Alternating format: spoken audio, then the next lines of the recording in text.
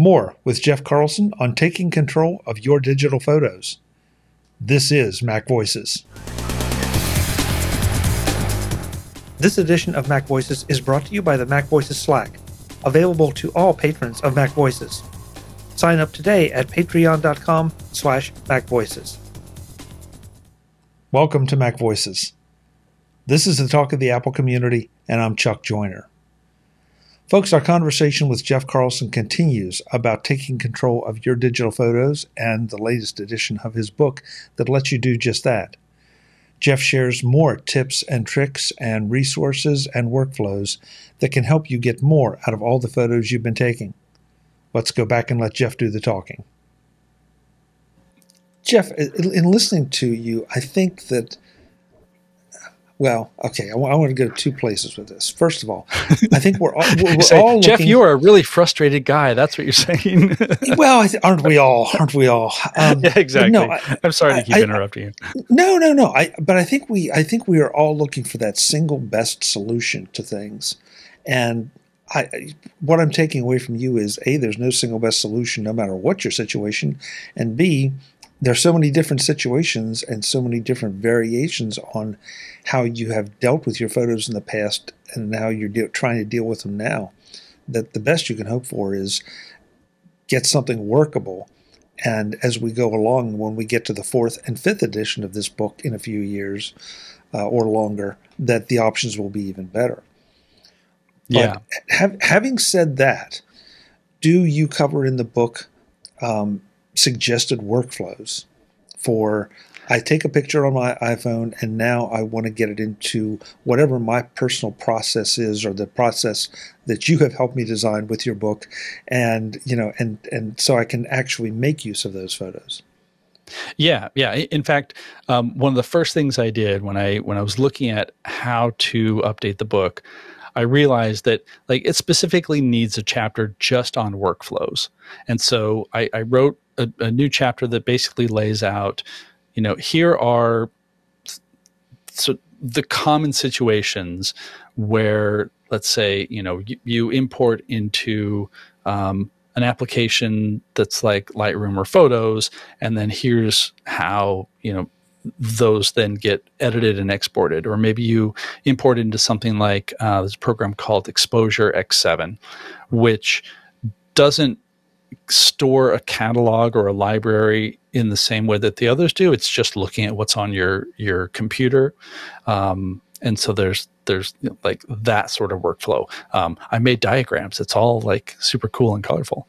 So it's workflow is a big deal. And actually, from the beginning, the book starts not with any of this software. It starts with your camera and a handful of things that you can do before you shoot or as you're shooting that makes everything else a little bit easier, from making sure that your clock is set to different options for recording location information, things like that, with the goal of having a workflow that has as the least amount of friction as possible as you're going through all these steps of getting ready to shoot, capturing your images, importing them, reviewing them on your software of choice, being able to sync them among different devices using a bunch of different online services, until finally you have your final image edited, and there you go. And to be able to find all this stuff later. That's great, because that's what I guess all of a sudden workflows are becoming more and more important to all of us, because we are trying to deal with all these projects and all this information that's coming at us. We're trying to figure out ways to organize it. Everything from your calendar to your photos to your projects at work, if you work in an office or whatever. And the workflow thing, I think, has become a bigger thing than it's ever been before. And photos is just absolutely, photos as a topic is ripe for this kind of thing, because I mean, again, you might be taking something with a little point and shoot, you might be taking it with your iPhone, you might be taking it with your big killer DSLR. So I mean, I love the fact that you start with just make sure your clock is set on your camera, because Yeah. that'd be so easy to overlook, and then you're really in trouble, because then you have to go back and try to figure out, even if you can't get the time, at least the date. And that's Yeah. something that all of our legacy photos just don't have. Yeah. I mean, last year I took a trip to Europe, and I realized on the second day that I had forgotten to update the time zone in my cameras. And so there's a whole batch of photos that, were apparently taken at like 4 o'clock in the morning, because, but like it still thought that it was in Seattle, when in fact I was 7 or 8 hours ahead. Fortunately, once you realize that, it's a very easy fix.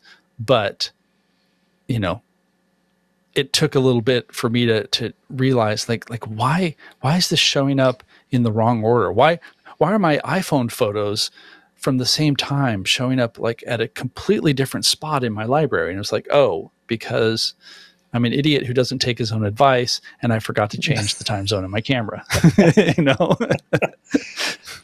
So we all do it, and rather than that being a sense of anxiety or, oh my gosh, I screwed up my photos and blah blah blah, I knew, all right, I can fix this super easy. I can just select the ones that were taken from this camera, and I know how I can easily find just the photos using that camera on this day, select them, make the time shift, and then be done. And I didn't have to stress about it later.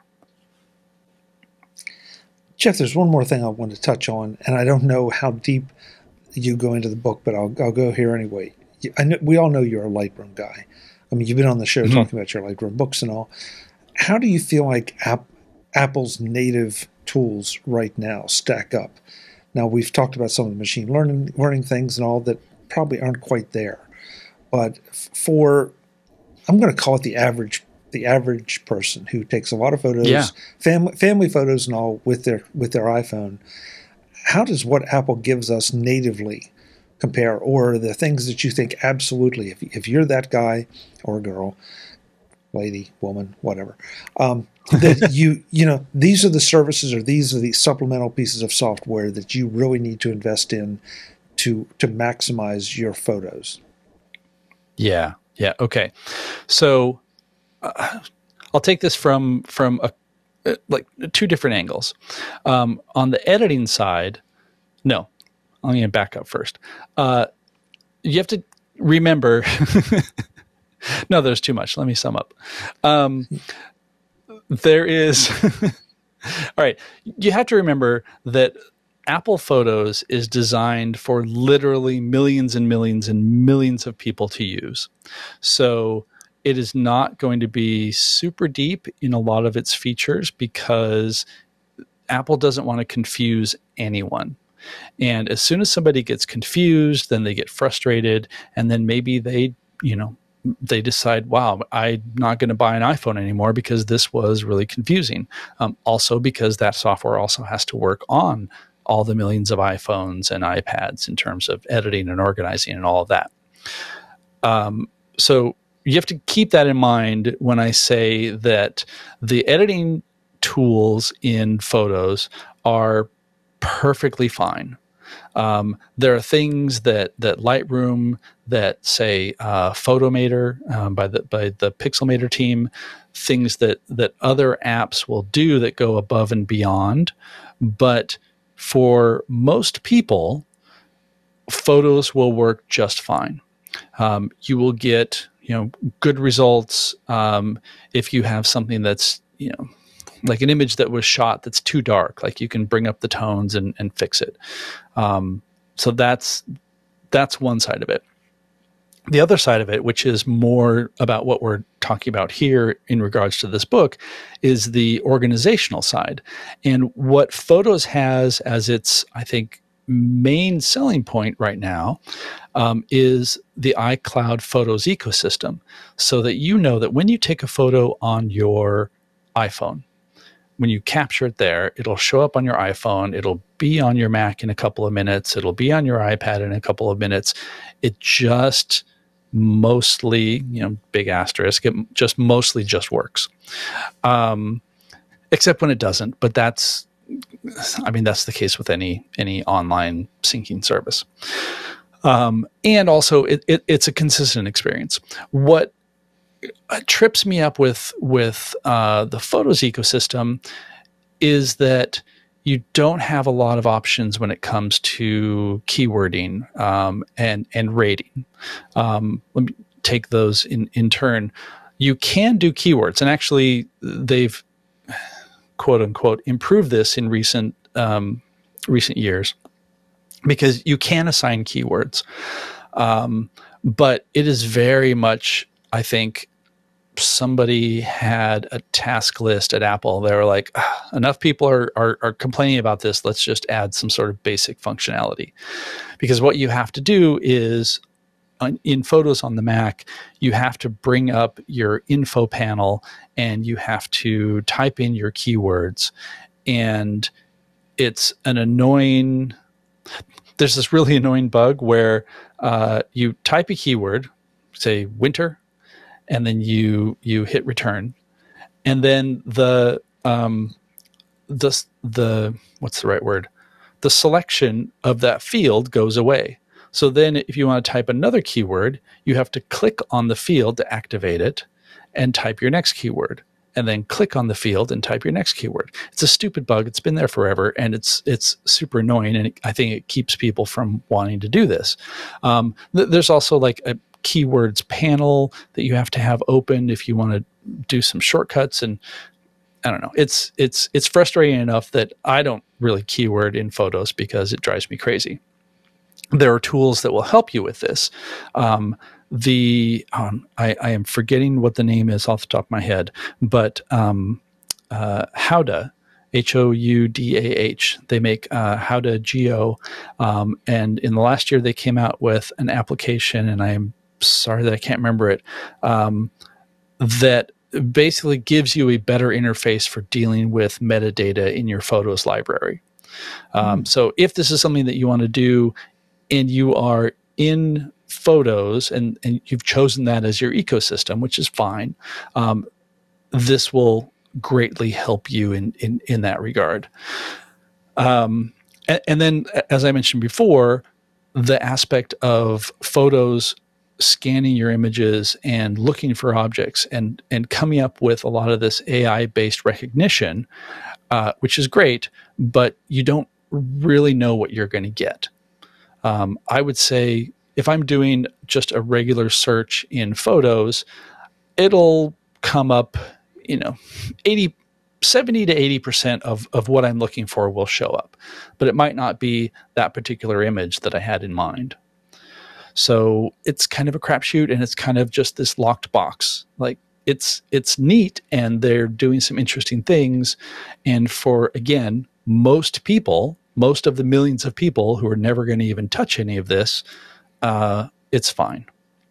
So that's largely why I prefer something that's more like Lightroom, which has more roots in a user base that went crazy for keywording, and also the other thing that drives me slightly crazy about Photos is rating. So one of the big keys in the book is a chapter called Judge Your Photos. And the concept is you want to find your photos that are good so that you can then share them or edit them later. And in the Photos ecosystem, unlike Aperture and iPhoto, they got rid of stars. And so you can either just favorite something or not favorite something. And to me, that's too binary. I like to be able to look through my images and say, all right, this is a 2-star image, which is something that I'll look at again and might be worth editing. This is a 3-star image that I know I really want to edit because I like how it turned out and I felt really good when I took it. And having more than just like, this is good, this is my favorite, or this maybe not be my favorite, but I want to mark this so that I'll come back to it later. Well, I guess I'm going to have to mark it as a favorite, but it's not really a favorite. I just want to have it in front of me again. Like, that binary nature just doesn't really work for me. So I think in terms of especially rating, you're going to get a lot more flexibility and a lot more options using something else besides photos. But there are also some workarounds. You can make keywords that coincide with star ratings, and there's a section in the book about that. But again, how much do you want to get into it? How deeply do you want to mess with all this stuff? Have I answered your question, or did I just ramble off the side of a cliff? No. I think you hit it head on, because this reminds me of so many of the things we see with Apple, and this is both a strength and a weakness, that they give you something that is good for 70, 80, 90, maybe 90% of the people. That's good enough. Mm-hmm. But for those people that want that higher degree of control or that extra feature set, you need to look somewhere else. And I'm thinking, okay, it used to be that you could stay with Apple and go to Aperture, and you got a lot more of this robustness. Apple decided not to get out of that business, and that's fine. But like we have iMovie, and we have Final Cut, and so those are the two levels. Here we don't have a second level, and so I kind of like that that there are so many great options, and if you really are into it, there are even better options. So I think you hit it when you started out by saying Apple designed this for millions and millions of people to use. That right there says, if you're one of those millions, that's great. But if you don't think of yourself as one of those millions, you maybe need to look elsewhere. Yeah. Well, and this doesn't really come up in the book because it's more of an editing thing, but I mentioned Photomator as an example. And what I like about Photomator is, it's a photo editor, and you get a lot of the controls similar to, say, Lightroom, in that it is focused on what photographers need to do to an image, not necessarily like what somebody using Photoshop or Pixelmator Pro needs to do, which has a broader feature set. This is, you have your images, you need to control tone, you need to control color, you need to maybe do some denoising, or there's a new feature that does debanding. So if you have like a low resolution or highly compressed sky, it comes out in little stripes. You run this feature on it, and it just makes it nice and smooth and pretty. And so what's cool about that is you have all of these editing tools that are going to be above and beyond what you'll find in Apple Photos, but the Photomator still uses the Photos library as its management. So if you already have stuff in Photos because you are syncing with iCloud Photos, or it's just been the default that you've been using, you still get to maintain that. And then Photomator just sort of jumps on top and says, great, you got your management figured out. Let's apply some more advanced editing features that you're not going to find in Photos, and still keep your library. And it's still the way the Photos editing ecosystem works is you can apply edits in Photomator, it gets saved back to your Photos library, and you're not losing your original. You can always revert back to your original, or you can reopen it in Photomator and move your sliders a little bit more. And so you kind of get the best of both worlds, where you still have your Photos library, which you may use as your library of choice, or just what you've used because you've not wanted to make a jump to Lightroom or another ecosystem or whatever, but you get the more advanced editing controls. I know, my podcast co-host Kirk McLaren for our PhotoActive podcast, he shoots with a Leica Q3, I think now, but he's always been a photos guy. And so he still just uses the photos library as his library and then uses Photomator to do all of his edits. So, you don't have to think, oh, well, I have a nice camera, or I have a mirrorless camera in addition to my iPhone. I guess that means that I have to do Lightroom, or I have to do Capture One because it's, quote, more professional. That's not necessarily the case if you already have a system that works. Jeff, we've hit a lot of stuff here. We always do. Well, yeah, we always do. And I love it because take control of your digital photos sounds like it's such a simple thing. And it really, I guess it can be as simple as you want or as involved as you want. But at the end of the day, we started out by saying, that you want to take more advantage of all these great photos that you have. And hopefully folks have gotten some ideas here from this. But they're going to get even more ideas and more specifics in the book. And so that can be found, of course, at takecontrolbooks.com. What's the pricing and upgrade situation on this, Jeff, since it's the third edition and has been, it's been 5 years, no, 5 years? No, whatever. 4 years? More than that. 4 years. 4 years. I can't do math. Since it's been updated. Time doesn't make sense anymore. So it is, I will also say, there are 20 new, and the book is 20 pages longer than it was, even taking out that whole big section. So there's a lot of new stuff. There's stuff we didn't cover. It is $14.99 to buy the book outright. If you own a previous edition of the book, it's just $5 to upgrade.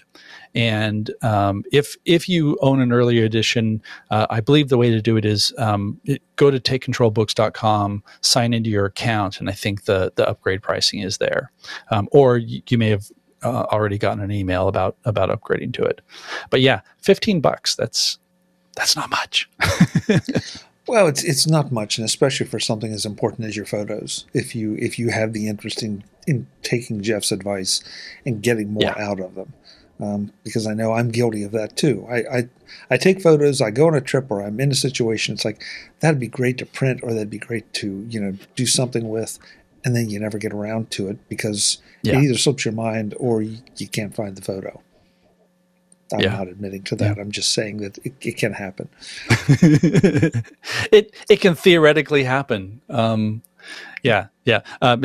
We went, like I said, we went to Europe last year, and my wife has still not reviewed all the photos that she took, and she was just taking pictures with her iPhone. And it's not even anything that gets in the way. It's just you get busy doing other things. And, time passes, then you go on another vacation. So one of the things that maybe the last thing that I'll leave you with about this book that I like about this book is that, yes, there are lots of different options and there are workflows and all of that.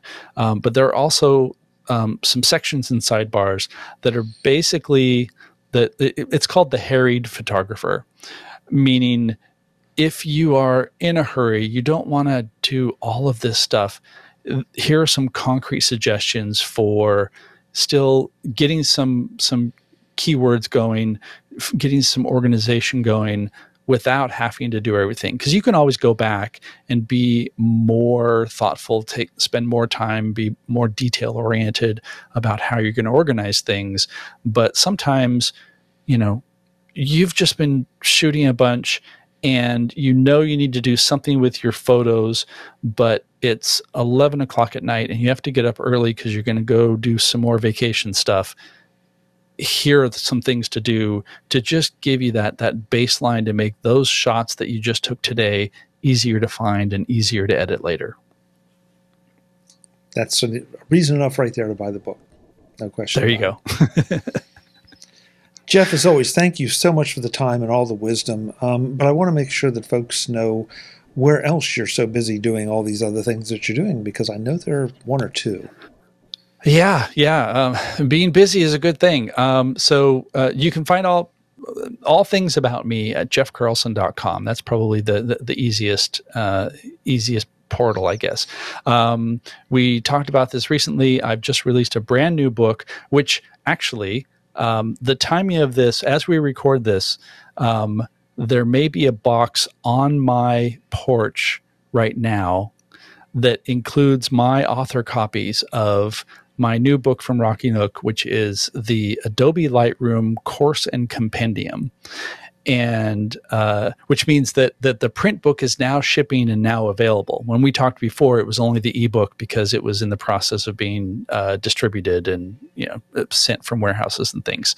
So the print book is now out, which is great because it is a gorgeously printed, full color, beautiful as you would expect a photo book to be. So there's that. That's kind of like my other big project. But I also recently released, as we've talked about, like take control of managing your files, take control of your digital storage. I'm currently working on take control of your Apple Watch. That's going to cover what is changing in the new Watch OS and what we will find out soon enough, depending on when this airs at Apple's event, if they're going to announce a new watch. And besides that, I've also been writing for DP Review and Creative Pro and all sorts of different places. So that's a very long way of saying go to jeffcarlson.com. You'll find out some cool things. Oh, and sorry, one last thing. I also have my photo AI newsletter, photo-ai.com, which is just a subscription newsletter about how AI is changing photography in fundamental ways. So, I'm not doing much. Yeah, just the normal stuff. Yeah, go and put your feet up on that box of books that's on your porch. Exactly. Jeff, thanks again. I have a funny feeling we'll be talking about the Apple Watch books sooner rather than later. Ooh, I think that's a good idea. Yeah, I like it. So, folks, Jeff will be back. This is MacVoices. Thank you, Jeff Carlson, for everything. So much information, and you've given me a bunch of homework because now I got to go and look up all these tools that you've talked about and decide which ones are for me. As always, I'm Chuck Joyner. Thanks for watching. Visit MacVoices.com for show notes and to connect with Chuck on social media. Get involved in our Facebook group or like our Facebook page, and get more out of your Apple tech with MacVoices Magazine, free on Flipboard and on the web. And if you find value in it all, consider supporting us through either our Patreon campaign at patreon.com/MacVoices or by making a one-time donation via the PayPal link on our front page and in the show notes of each episode. You will join these fine people who help bring you MacVoices.